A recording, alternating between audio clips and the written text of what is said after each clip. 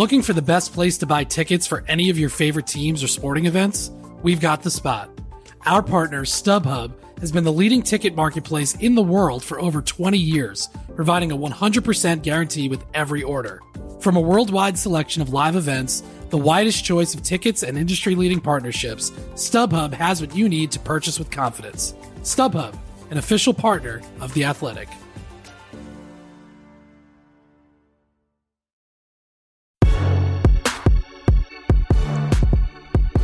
Hello and welcome to another edition of the Standig Room Only podcast.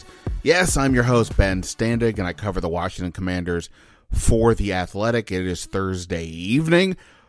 We are 1 week away from the first round of the NFL draft. I can't say if at this exact moment that I'm talking to you whether the Commanders will have picked yet, because you never know how quick or slow the first round goes, but around this time we'll have a feel for what Washington will do. That's, of course, assuming they stay at 16. You never know. You could go up. You could go more likely down. We will see what happens. Here's what we've got on the show today. I'm going to start off recapping today's press conference with Ron Rivera and Martin Mayhew. It was fairly light on details, but I'll give you my impression on a couple of things, including what they said about Chase Young and his fifth-year option. Then the guest today. Oh, actually, before that, I'm gonna play a little bit of a guessing game as to who do I think are the players on their short list for the 16th pick. I'll explain why in a minute. The guest today, ESPN analyst and former Washington safety Matt Bowen, joins me to discuss the draft. Matt wrote an article, I think it came up last week, about, he went over, I think, 53 different skill sets in this draft, traits, and he went and said, which player in the draft does he think best epitomizes that specific skill set? And we, obviously I focused on players that could be in play here for Washington in the first round or on day two. So an insightful conversation with Matt. Also asked him for his view of what he thinks about everything that's going on here with his organization that he used to play for. And then a little bonus at the end. I'll talk a little bit about the Wizards firing GM Tommy Sheppard. Hopefully we'll have a deeper dive on this at some point, but I did want to at least mention it because, as many of you know, I do pay attention to the Wizards and care about the situation, and it's a pretty fascinating scenario there. So we'll do all that in a moment here on the podcast. Make sure you subscribe to the Standig Room Only podcast wherever you do your podcasting, and subscribe to The Athletic. If you haven't already seen it, I did a new mock draft exercise for the Commanders, all 7 rounds. I did not one mock, not two, not three, 6 different versions of the mock draft. I typically do 3, but because the potential for trade here just feels significant enough that I wanted to try it. I'm not saying it's significant like it's the likely thing to happen. I just feel like based on where they are in the board, there is a good possibility that something may be there that's not for them, but is for somebody else, and I think trading down would be ideal for Washington. So check that out, of course. And, of course, you can follow me on Twitter at Ben Standig. Everybody lost their blue check marks today. If you look at my account, I still have mine. I'm going to explain why. I was verified in the traditional way many years ago. The edit button. Before Elon Musk took over, I subscribed when they offer the edit button option because I make a lot of typos. A lot. And if you're just tweeting out something casual, it's easy to just delete it and start over. But when you're putting out some news, sometimes it's not always easy or you don't catch it. So that's why I did that. I'm just mentioning that in case anybody cared. The whole thing is silly, but that's why I did that. So anyway, weird day. Hopefully, I don't know how many of you out there have blue checks or care about blue checks. The whole thing is wacky, but we'll leave it alone there. All right. So Ron Rivera and Martin Mayhew spoke today, and it was really not eventful. I mean, a couple of the reporters we were talking afterwards about we have no idea what we're really going to write about. There was nothing really newsy at all. It's not like we expect these people to be, open books with their plans and what their strategy and their hopes and their dreams with the draft. But even for them, I think this was extra at nothing. I think part of that was what's going on the ownership front. Not to say that they're being told to not speak, but I think they're being extra careful for what they are saying and what they're not saying. Obviously, Dan Snyder is, we're all kind of waiting. When is this deal with Josh Harris going to happen? Could be, imminent. It could take a little bit of time. I'm just talking about the agreement. They still then have to go through the lengthy process of the league approving the deal. And Forbes reported that there's 17 partners total in this group. Obviously, Josh Harris, Mitch Rales, Magic Johnson, the headliners. But that could take some time. In any event, Ron Rivera said he has not talked to anybody from the Harris group. He wouldn't say, though, whether he's talked to Dan Snyder recently. They typically would talk pre-draft, at least as a check-in. So they were tight-lipped more than usual, and I do think that there's some aspect of the ownership situation that is a factor. Now, one topic that has nothing to do with the draft, in theory, is Chase Young's fifth-year option. We are still waiting on this. May 2nd is the deadline, so that's after the draft. Rivera, I asked him today, hey, have we, I didn't say hey. I said, have you, where are you on this? I presume you're not going to make a decision today, but have you made a decision? And he just said, we have until May 2nd. And I followed up again. I'm like, okay, I understand, but have you actually made the decision already? And he just continued to say May 2nd. Didn't specify any other aspect of that. And obviously, I don't want to presume anything, but if they were going to have done it, you would think they would just say so by now. Montez Sweat, his fifth-year option was picked up by now. And we'll talk more about this in a minute when I discuss who I think some of their targets may be. But it's certainly highly unusual that they can't even say at this point what is happening. I do think the draft has got to be some factor at this stage with what could take place. Other than that, honestly, there really wasn't a ton out there. They brought in Hendon Hooker for a recent visit. Rivera said that was as much about due diligence as anything, that they still believe in Sam Howell and Jacoby Brissett. So fairly light there. I'm not going to, no need to talk more about that, but that's at least sort of for me, the headliner of that. I guess the one other thing is, I also asked, does having Andrew Wiley preclude you from taking a tackle at 16?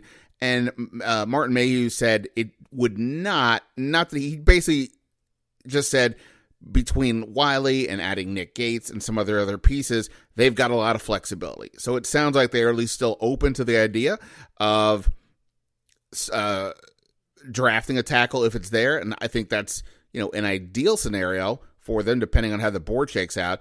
But they also feel that they don't have to do anything because they added some pieces in the offseason. Wiley, I mentioned, Barton at linebacker, the same thing. So they are that's how they view that scenario. Now, here's something, though, that Ron Rivera did say today that I wanted to mention. He was asked about, is there almost like an issue with too many options? You're right. When you're picking at 16, dead middle of the draft, we don't, we can all speculate. Obviously, I do mock drafts. We can all sort of speculate here about what's going to happen. Oh, by the way, let me just mention mock drafts coming up. Evan Silva and I, not coming up today, Evan Silva and I, my pal, is going to join me. He and I have both won the mock draft contest in the past. Evan, of course, is one of the forces behind the great site Establish the Run. We are going to do a mock draft on Sunday, so look for that on Sunday night. Monday, we're going to do a mock draft together, and we'll share that result with you guys when we're done. But Rivera was asked about if they have too many options, and here's something that he said, quote, what happens in front of us all the way up to the 11th pick, we have obviously what we want to do. What we want to do is put a group of guys up there on our board, meaning, and say, these are the 5 guys that we see coming to us. What is going to happen in the next 5 picks, and are we going to have to react to what happens?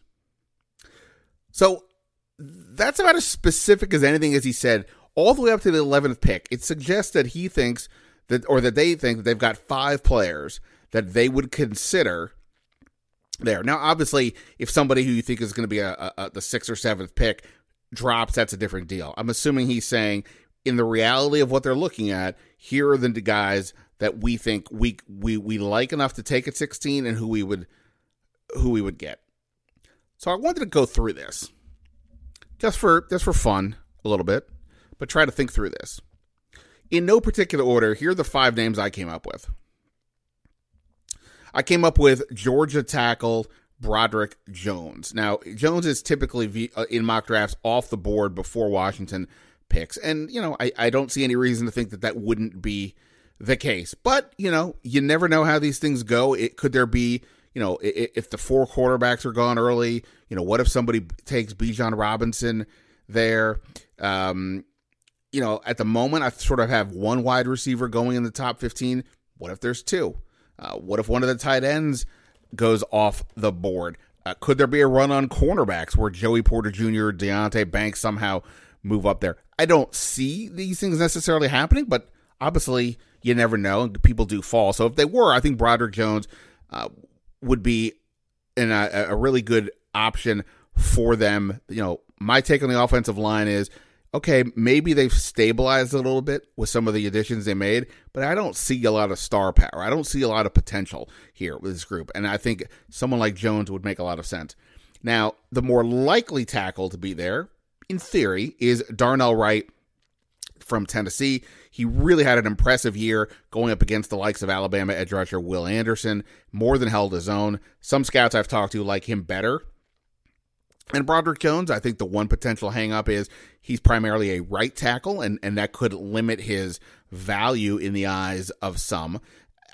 I think if we're just talking like sort of a safe but really good pick for them, I think Darnell Wright would make a lot of sense for them. I think that's just a good way to go.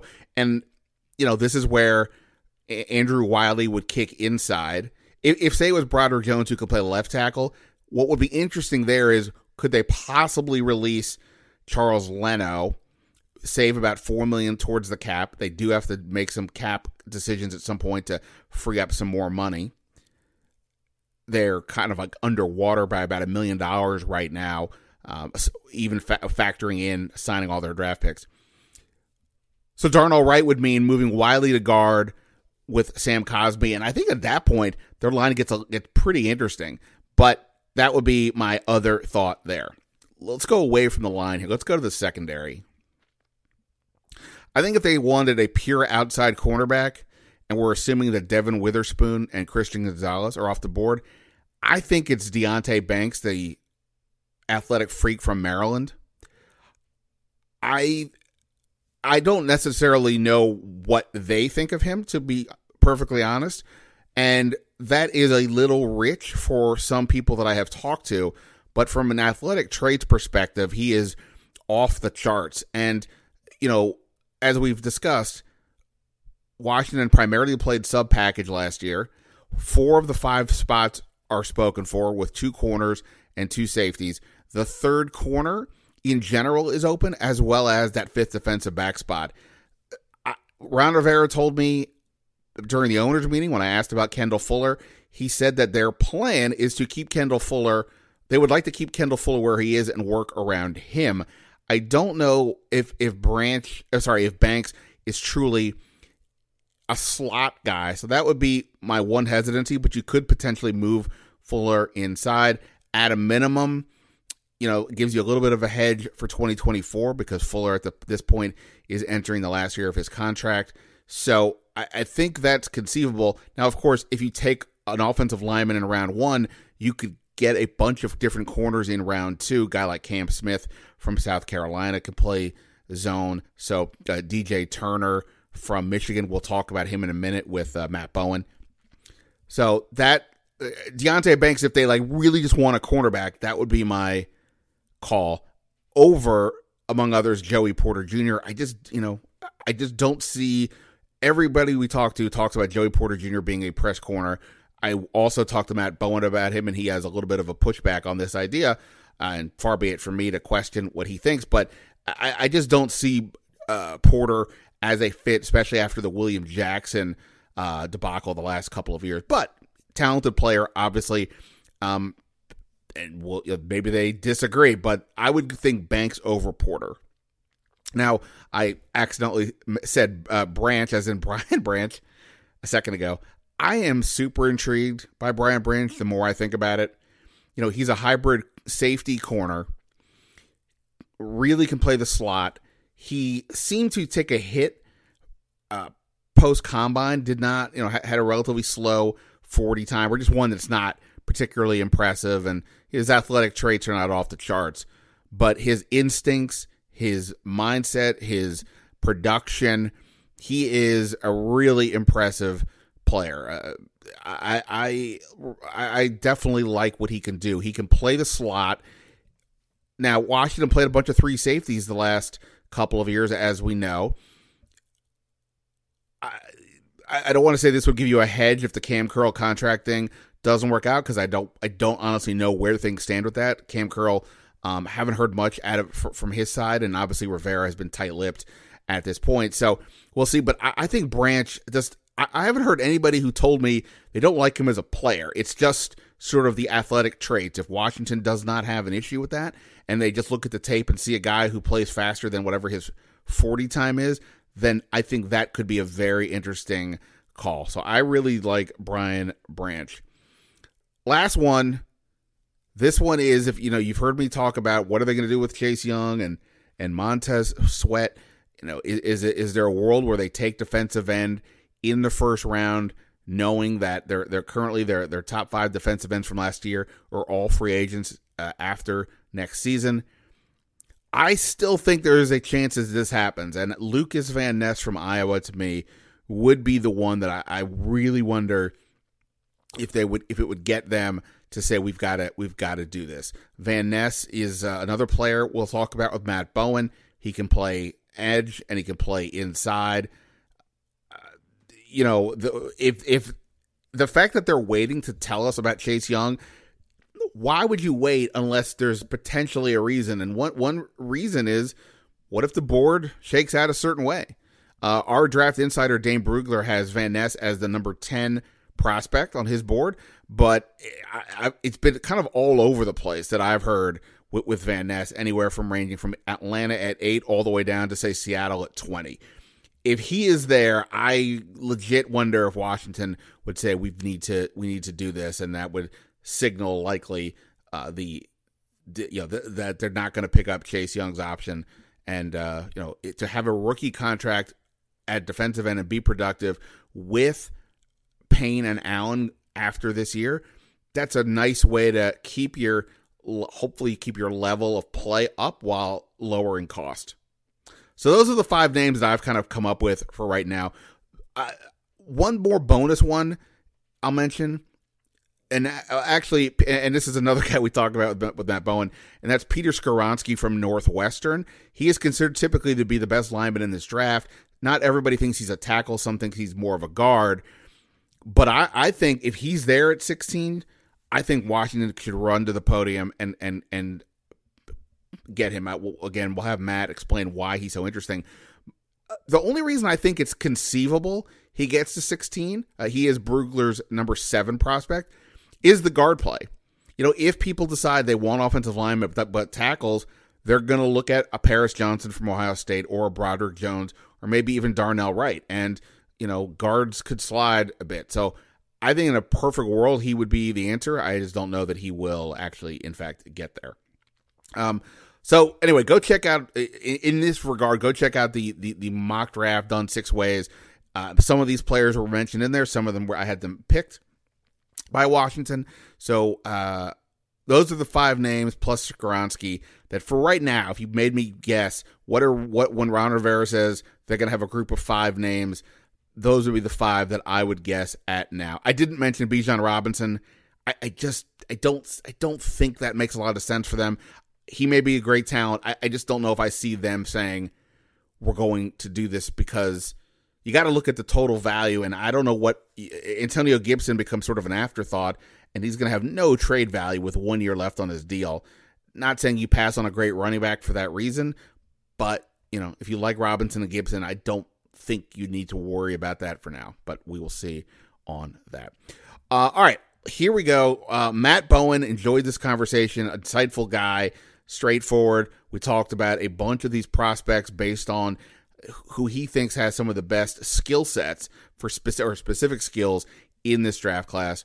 Here we go, Matt Bowen on the Standig Room Only podcast. All right, excited right now because we're about to get smarter when it comes to the NFL draft and just football in general. Joining us here is former player for this team and, of course, an ESPN analyst and writer, Matt Bowen. Matt, I appreciate your time. How's it going? It's going good. How are you? I'm doing well. Are you obviously the draft is an exciting time, but you got to put in a lot of work to do all the film evaluations that you do. Is it thrilling, or are you kind of excited to see the finish line getting close? No, I like watching the tape, getting a feel for what the prospects can do. And that's where my main focus is. I always look at projections and trying to project a young player into the National Football League and what they can do with NFL coaching, with an NFL scheme. I'm not big on saying, well, this player has so many weaknesses. Let's focus on what the positives are and what can be developed and what are the coachable traits they have and the uncoachable traits they have. And then what I try to do with that is to fit it in today's NFL, how the NFL is changing, both schematically from an offense and defensive perspective. When you look at defensive backs and linebackers, you have to project how they can play and impact special teams as well as the next level, which is an outstanding teaching tool to developing versus NFL speed. Yeah, no doubt. Well, I want to go through some of the players. So you had a great article up on ESPN, I think it was last week, where you look at, you go through 53 different skill sets and traits that players have. And you picked who you thought was sort of the best of that group. And I want to go through some of these names, particularly for guys that I think could be potentially interesting for Washington. Let's start at cornerback, if you're good with that. Typically, in the mock draft world, Joey Porter Jr. is a guy that shows up a lot for Washington. Feels like, Witherspoon and Gonzalez are probably off the board. He might be next. You have him down as the best press coverage ability. What's your view on Joey Porter in general? Well, I think Joey Porter is a top 20 prospect. That's how I see him, because again, in today's NFL, it's a passing league, and that's what you have to tell yourself when you're looking at these prospects: is how do they fit in today's NFL? Well, it's a heavy passing league, and whether you're a zone team or a man team, everyone's gonna play some sense of man coverage, especially in critical down and distance situations. That's third down. It's in the low red zone area of the field, especially when you go back to third down, 3rd and 2 to 6, 3rd and 7 to 10. And you need corners that can challenge wide receivers at the line of scrimmage. That's a firm belief of mine, is that if you sit in zone coverage on third down, these NFL quarterbacks are going to find the windows, they're going to attack them. So look at someone like Porter, who has the press man skills, has the long frame, especially in breaking routes to create on the ball disruption.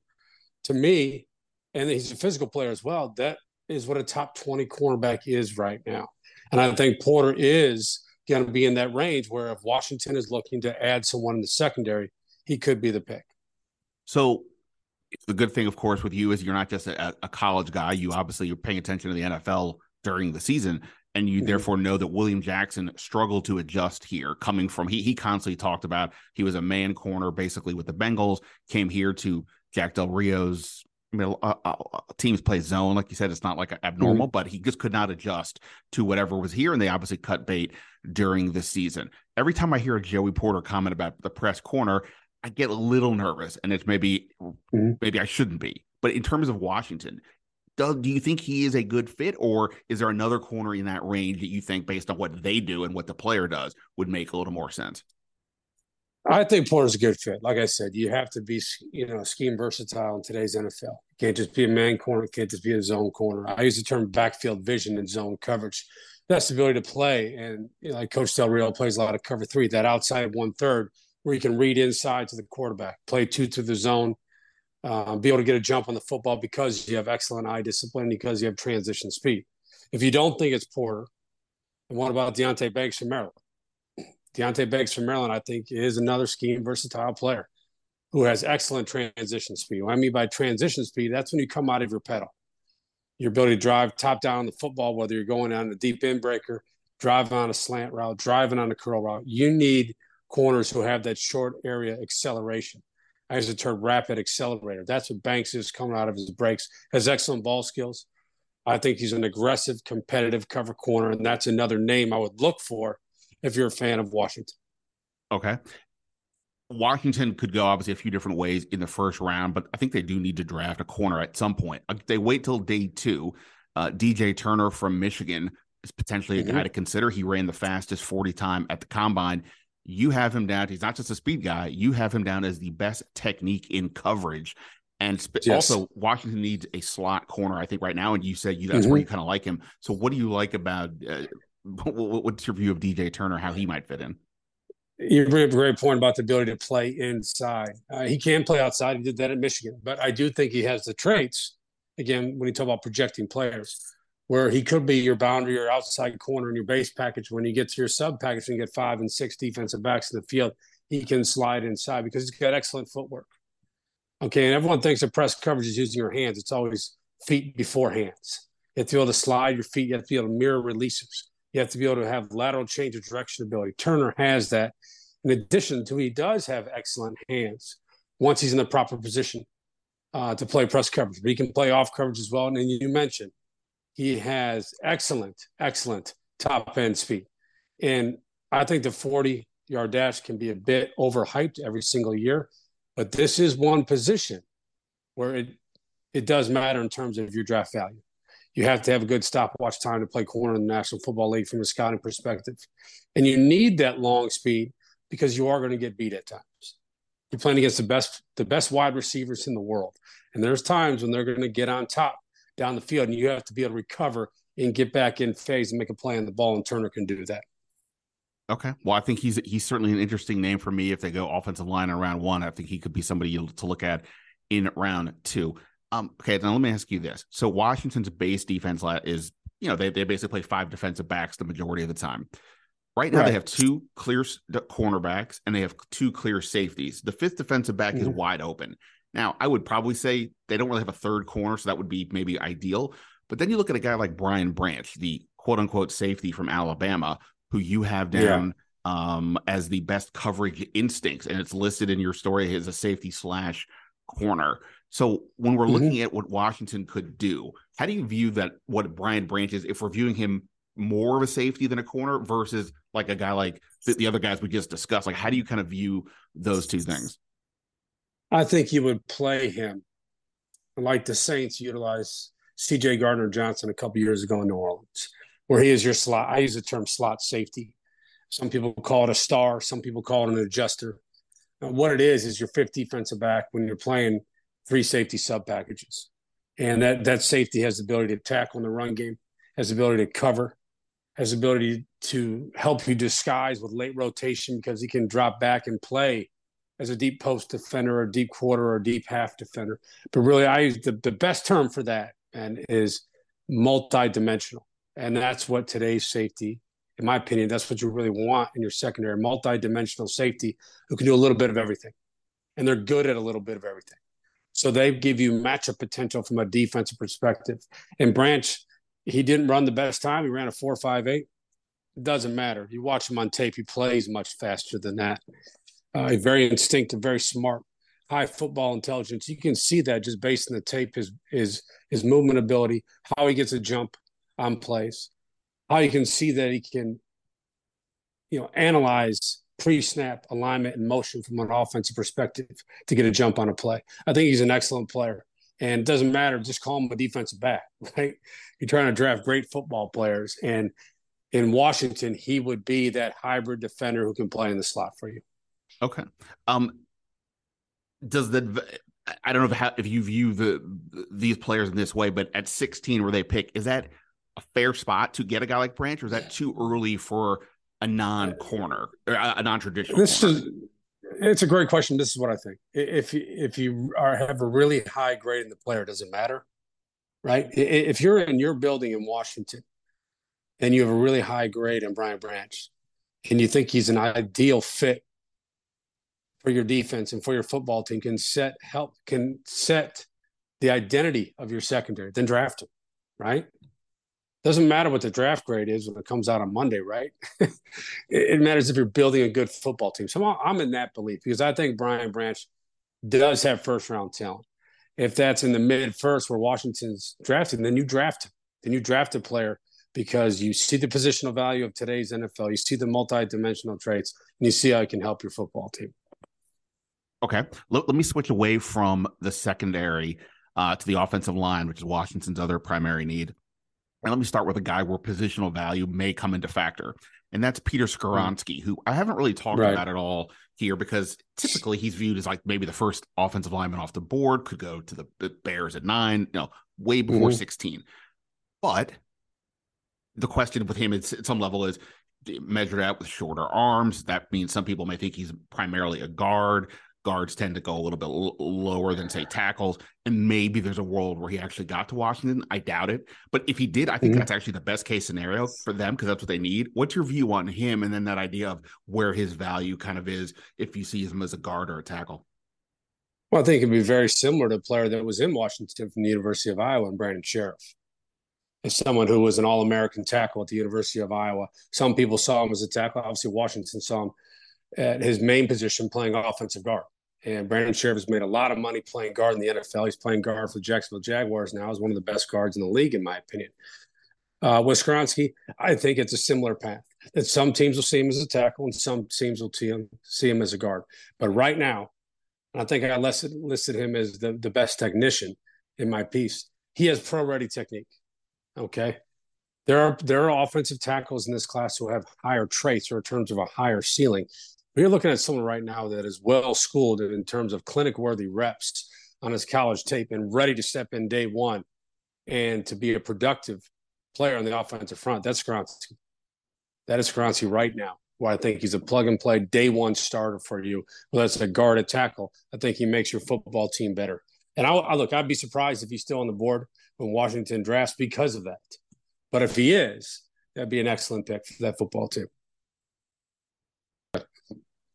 I'm with you on. I don't think he'll be there, but the more I do mock drafts and you start, this is lying season. You're trying to get a read for what people do, and if the pass rushers move up, if quarterbacks are all gone, things like that. All of a sudden, somebody's going to be falling, and I kind of wonder about him. But I agree. I don't think so. I just think perfect world that would make a lot of sense for Washington. I don't remember if you talked too much about these other top offensive linemen who are going to be projected in the first round in your article, but what does any of those other like tackles kind of stand out to you in particular? From a first round perspective, sure. Paris Johnson from Ohio State, Broderick Jones from Georgia, and Darnell Wright from Tennessee is a player that I could see there for Washington. Now, look, I could be totally wrong and totally off about this. But I think you're going to start to see a run on the tackle position, whether it's at 9 with Chicago or even earlier in that top 10, will determine what Washington is going to be presented with when they come up in the clock. But Paris Johnson from Ohio State has the traits, has a high ceiling as a left tackle in the National Football League. Broderick Jones has excellent traits that you look for in a tackle in terms of the body type, the lower body agility, the foot speed. And Darnell Wright is a player that I think is being a little bit undervalued right now in the media, from a media perspective. That's someone that could go in that top 15 of the first round, again, because of future projection, how he projects to play in the National Football League, and again, because he's a tackle. And you have to remember this. The first round, especially the top 15, usually the top 20, is about premium positions, right? And offensive tackle is one of the top premium positions. So regardless of where you see these tackles in a mock draft, they usually tend to go much earlier because they're so hard to find in terms of having a potential blue chip player at that position. All right. This guy's not an offensive lineman, but you have him down as the best blocking tight end, and that's Michael Mayer from Notre Dame. Mm-hmm. I think when the season ended and we try to guess like what Washington could do, tight end for me was a very notable position, maybe more on the veteran front, but nonetheless something they could use. But they've been pretty steadfast about saying they think they're good with what they have. They like some of their younger players. That said, Michael Mayer, I don't know if you think that, again, a value at 16 is fair or not, but he just seems like such an intriguing player. And obviously we see a lot of the really good teams have a difference making tight end. So what do you think about him? And is he sort of for you, maybe overall the top tight end in this class? I think he is the top tight end because, with Michael Mayer, you have someone who ran a pro route tree at Notre Dame, who blocked in pro run concepts at Notre Dame. He is a complete wide tight end. A wide tight end is someone that can play on the line of scrimmage, attached to formation with the ability to flex outside. And in terms of his route tree reminds me of Jason Witten from Dallas, and someone who might not be as explosive in terms of vertical concepts and catch and run ability, but in terms of moving the chains and getting open, creating leverage for himself, using his frame, strong catch radius, can make plays in traffic. Well, that wins football games too. You need first downs to win football games. And Michael Mayer, in my opinion, can help you in the run game, get first downs for you in the pass game, and can also be utilized as a red zone matchup player. And to me, that is someone that you would draft in the first round. Now, again, is it the mid-first round or the late first round? I don't know that yet. We're going to see how the draft plays out. But again, that's another potential option if Washington thinks that they want to upgrade and get better at the tight end position. And let me go one more player here. This is an unusual one if you're in terms of Washington, but they've got a big question here with Chase Young. Are they going to pick up this fifth-year option? Even if they do, Montez Sweat is going into the last year of his deal, so it seems reasonable that one of these two guys could be gone, knowing they've already paid the two defensive tackles. Right. I've been saying that I think defensive end is a sneaky play for them at 16, and Lucas Van Ness is one I kind of wonder about. You have him listed as the most powerful defensive lineman. Yes. Such an interesting case. He didn't start at Iowa, and yet he could be a first-round pick because they just, I guess, I don't know why they did that, but that's what they did. What's your view of him and sort of that idea of maybe even Washington taking a guy like that, knowing kind of what I just said, that maybe it's a hedge towards the future with Young and Sweat? Well, I could see that that would be something that no one has really predicted right now if you look at the mock drafts. But again, when you're building to the draft, you're not building for the prospect's rookie season, right? You're building for years 2, 3, 4, and 5 as well, especially when you're talking about a first-round player. And that would make sense, to your point, from, roster construction and how you're building out your roster and planning for the future and what your roster is going to be. In terms of what Van Ness is as a prospect, he is a power end. Now, he did play inside at times for Iowa and their sub-package personnel, especially on third downs. We'll see if that translates to the National Football League, but I see him more as your base power end, someone that can play as a 5 technique in a 30 front, someone that can play outside as a 7 technique in a 40 front. I think as he continues to develop, he will develop a deeper box or toolbox of counter rush moves. Right now, he is that power rusher, long arm, bull rush, explosive when he comes off the line of scrimmage, can knock tackles back, and he's a high effort player who can make plays late in the down. I think Van Ness, given how young he is, has an extremely high ceiling in the NFL. When he gets more game reps, gets more experience, works with pro coaching and adjusts the NFL game speed, that he can be someone who will set an edge for you in the run game and also get after the quarterback. All right. Well, I really appreciate the breakdown on all the players. I would be wrong of me to not at least ask you, as somebody who used to play here early in the Dan Snyder era and a guy who covers the league. What do you kind of think about kind of what's going on here, where it looks like Dan Snyder is apparently going to sell the team, which is something a lot of people didn't think would happen, but we may be here. As a guy who's been in this building, I'm currently talking to you from the park. What have you been kind of making of everything from the outside, and what do you think it will mean for this organization to move on? I think whatever moves are made in Washington, I'm a fan of football history, that whatever this organization decides to do, if it's new ownership, the direction that it has to be is to be back in a position where they're winning. be back in a position where they're competing year in and year out. That is one of the best fan bases I've ever been around. I love playing there. I love the history of that franchise. But that franchise right now is not what the history used to be when Coach Gibbs used to be there the first time. And that's what you want to get back to. The way that Coach Gibbs ran that program, the way that Coach Gibbs ran that building, that's what you want. We were competing year in and year out for division titles in the NFC East and eventually competing for Super Bowls, because that's what I believe that franchise can be. I know you're not here on a daily basis, but if the new owner came to you and said, "Hey, Matt, you've been around this league, you were here. What's like one thing that you would tell for the new owner to do from the football side to make a change?" On the football side, consistency within the building in terms of the coaching staff and the roster. You look at the most successful teams, the successful franchises in the NFL. Look at the Pittsburgh Steelers. And that's one that immediately comes to mind. The New England Patriots, how consistent they are within that building, where the head coach is the most important man in that building. I think that's where you need to get to. I muted myself again because I keep coughing. He is on Twitter at Matt Bowen 41. Obviously, a really insightful with NFL, and of course, the draft is right here. Matt, greatly appreciate the time. Best of luck with your remaining film work, and we'll talk soon. All right, thank you very much. All right.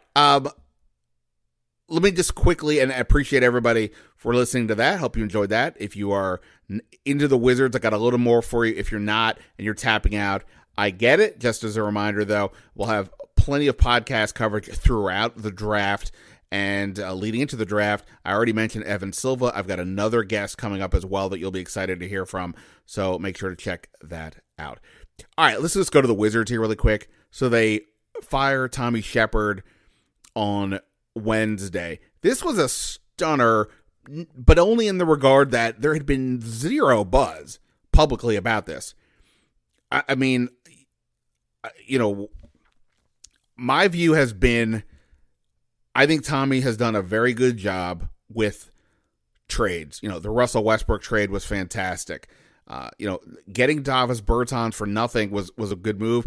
Overpaying Davis Bertans the next year was a different problem. The Porzingis trade to then turn Bertans and Spencer Dinwiddie into a guy who's, you know, basically an all-star player is legit. He has done some good things.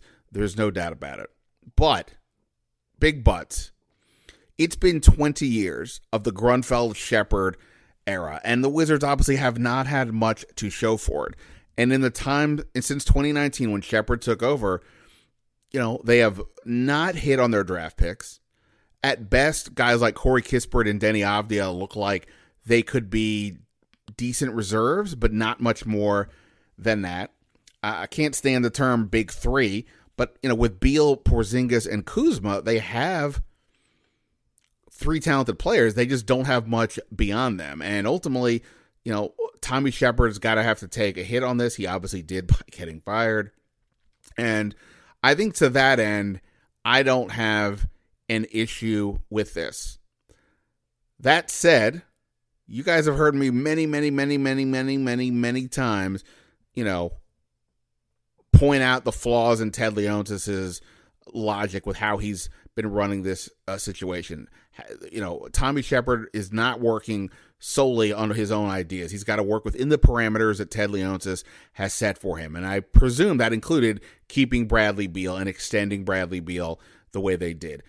You know, the second they traded Russell Westbrook, they and didn't have to give up picks to do it. They got back a nice haul with Kuzma and others. They should have looked at that as an opportunity to reset this franchise and trade Bradley Beal.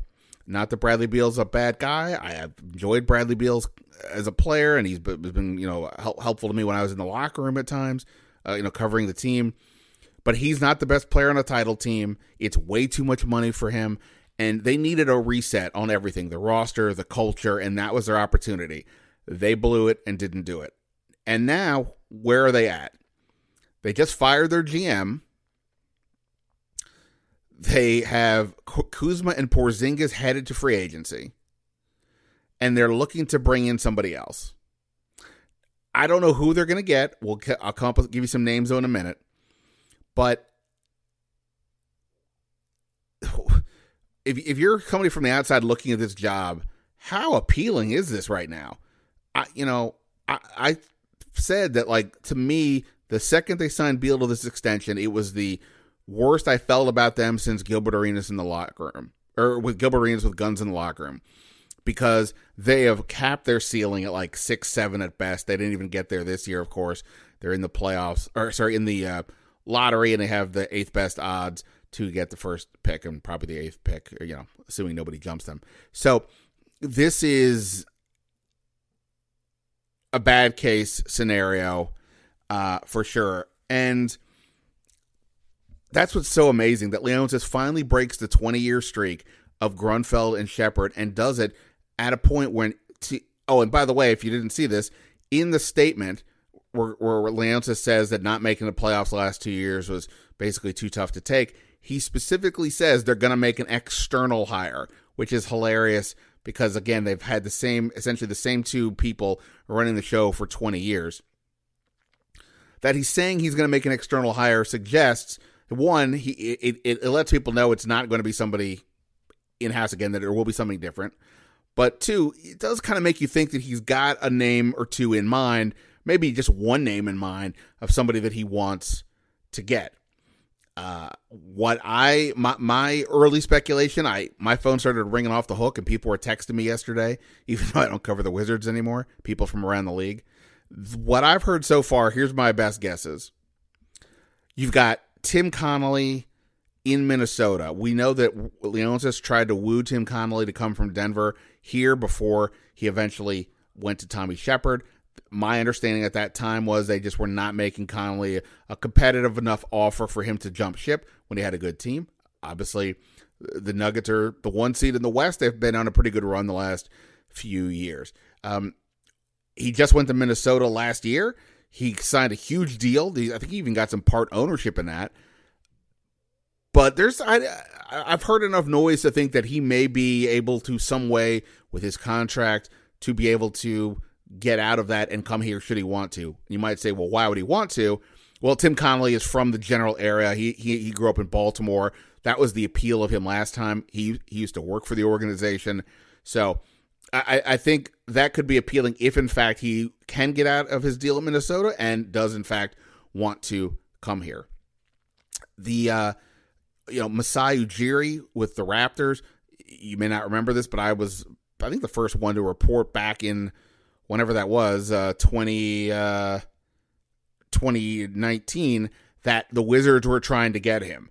And obviously they ultimately did try to get him, but they didn't have enough to bring him here either. Now, what I was told at that point was that Masai was very interested in DC, the city, because he tries to do a lot of work with basketball overseas, and this being a diplomatic town, that this would be a way for him to maybe have more connections to try to help, the grassroots efforts in basketball in Africa and things like that. Plus, obviously to try to win a title. So Toronto did not have a great year this year.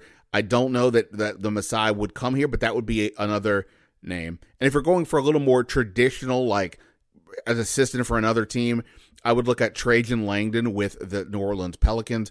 His name has come up multiple times over the last 24 hours to me as well.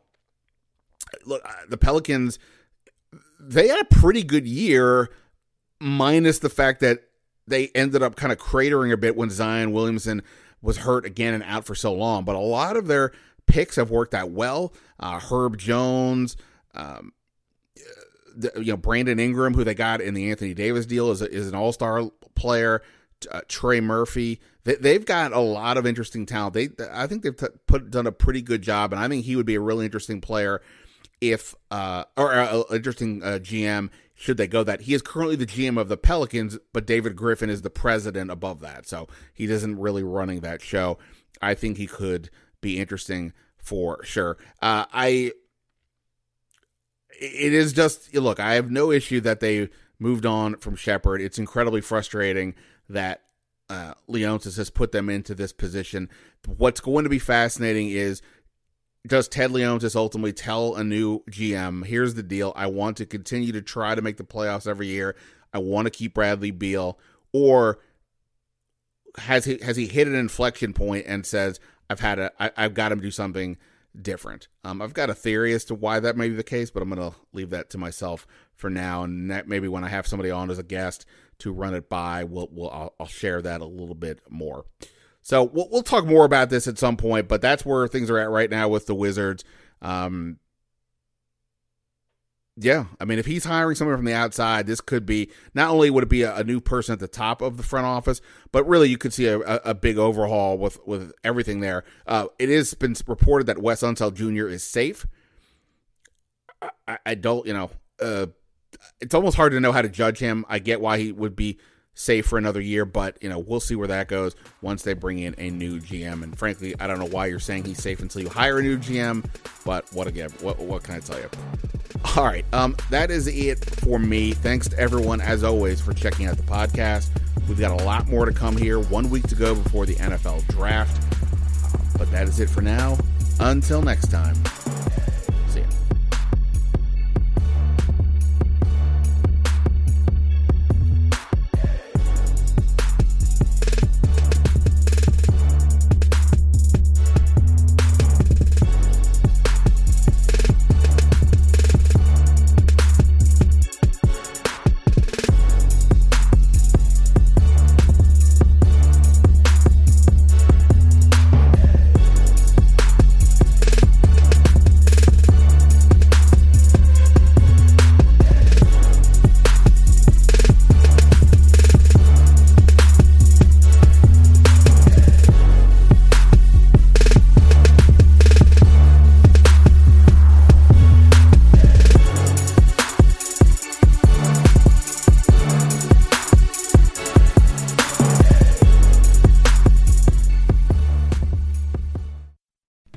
As you've probably heard by now, we've teamed up with BetMGM this season. We'll be using BetMGM lines to make all of our picks, and we'll have special offers for our listeners each week. If you haven't signed up for BetMGM yet, use bonus code The Athletic, and you'll get a 1-year subscription to The Athletic, plus up to a $1,500 first bet offer on your first wager with BetMGM. Here's how it works. Download the BetMGM app and sign up using bonus code The Athletic. Make your first deposit of at least $10. Place your first bet on any game and claim your voucher for a 1-year subscription to The Athletic.